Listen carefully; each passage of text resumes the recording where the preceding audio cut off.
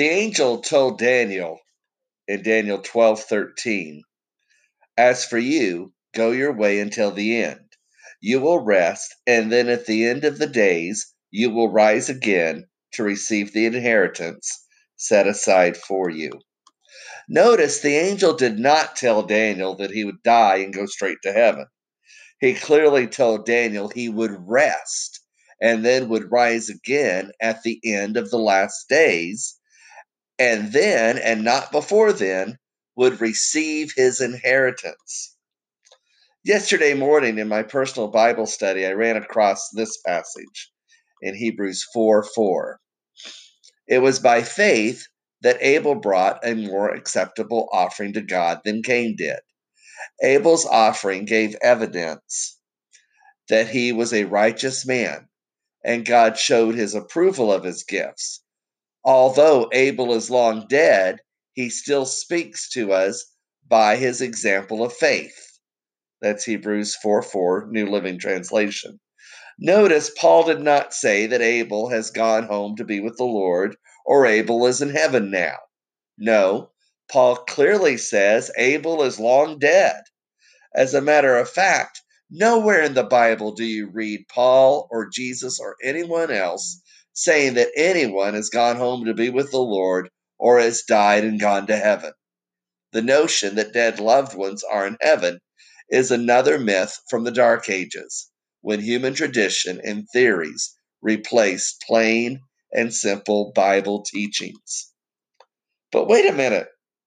Doesn't the Bible say in Ecclesiastes 12:7, For then the dust will return to the earth, and the spirit will return to God who gave it? Indeed, it does. So we need to see how the Bible defines the word spirit. Job defines it for us. Job 27, verse 3 reads in the King James Version, "All the while my breath is in me, and the Spirit of God is in my nostrils." In the New Living Translation, Job 27:3 reads, "As long as I live, while I have breath from God." By comparing Bible verses, we see clearly that the word spirit simply means breath. So in Ecclesiastes 12:7, it is simply our breath that returns to God.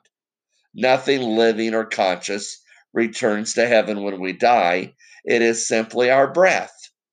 David clarifies this for us in Psalms 104, verse 29, that reads, "When you take away their breath, they die and turn again to dust." By the way, the word spirit in Job 23 in the original manuscripts is the word pneumo. It's where we get the word pneumonia, which is a breathing disorder, air disorder. So the word spirit in the King James Version of Job 27:3 is correctly translated breath in the New Living Translation version of Job 27:3. Another example is in 2 Chronicles 9:4. The King James Version says that when the Queen of Sheba saw all of Solomon's riches, there was no more spirit in her, meaning it was breathtaking.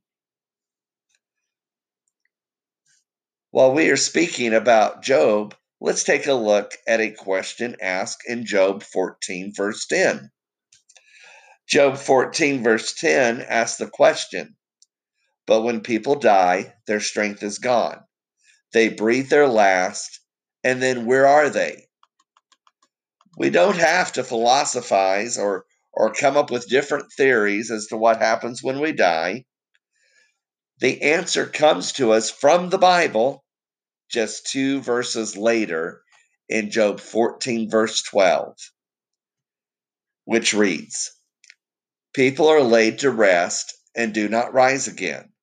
Until the heavens are no more, they will not wake up nor be roused from their sleep."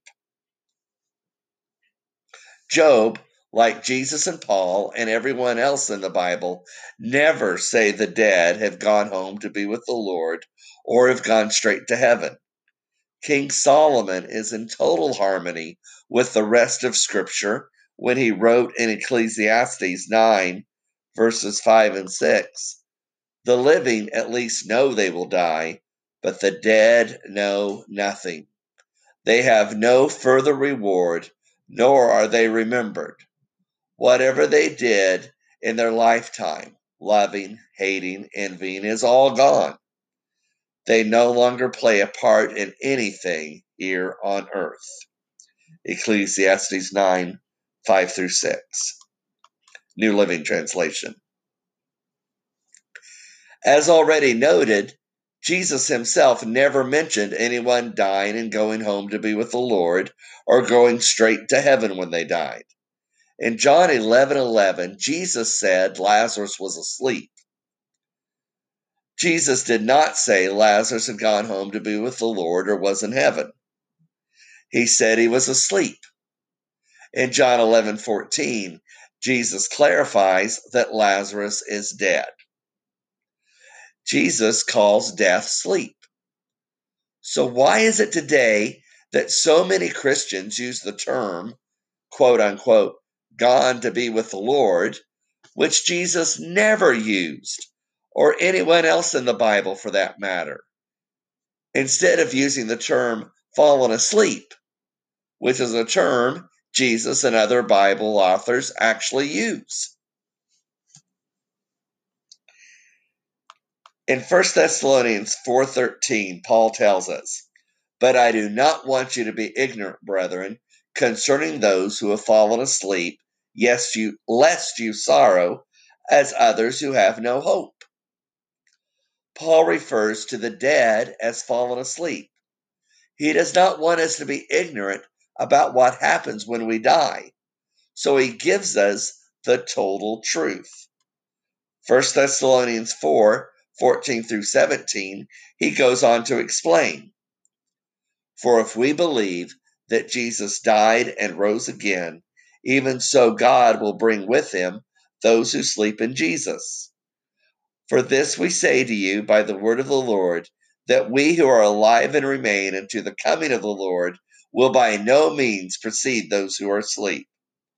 For the Lord himself will descend from heaven with a shout, with the voice of an archangel, with the trumpet of God, and the dead in Christ will rise first. Then we who are alive and remain shall be caught up together with them in the clouds to meet the Lord in the air, and thus we shall always be with the Lord." Again, that's 1 Thessalonians 4:14 through 17. Paul plainly and clearly tells us the same thing the angel told Daniel. The dead in Christ will be raised at the second coming. Once a Protestant minister told me that there could be more to death after life or life after death beyond just what the Bible tells us. But if that is so, then Paul would have left us ignorant. And in 1 Thessalonians 4:13, Paul tells us he is not leaving us ignorant. Besides, in John 16:13, we are promised the Holy Spirit will lead us into all truth, not just partial truth. 2 Peter 1:21 tells us the Holy Spirit moved the Bible authors to write everything they wrote. And 2 Timothy 3:16 tells us all our doctrines come from Scripture. Someone may ask what difference it makes knowing that we go to heaven. Someone may ask what difference does it make since knowing whether we go to heaven when we die or at the resurrection when we're saved by grace anyway.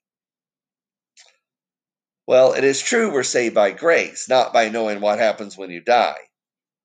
But one reason why it's important to know that we don't go straight to heaven when we die, that the Bible teaches that the dead know nothing, is that when we claim that we go straight to heaven when we die, we claim that the soul is immortal and we call the Bible a liar.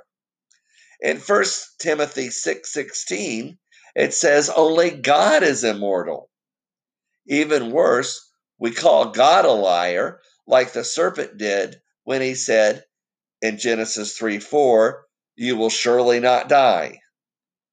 Another reason is it makes God seem unfair. I once attended a funeral of a small girl who was hit and killed by a car.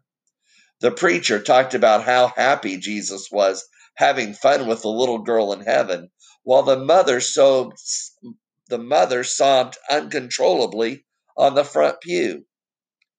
Jesus, who tenderly regarded his own grieving mother while he hung on the cross, would not tear another mother's heart apart so he could have fun with her daughter while she grieves uncontrollably.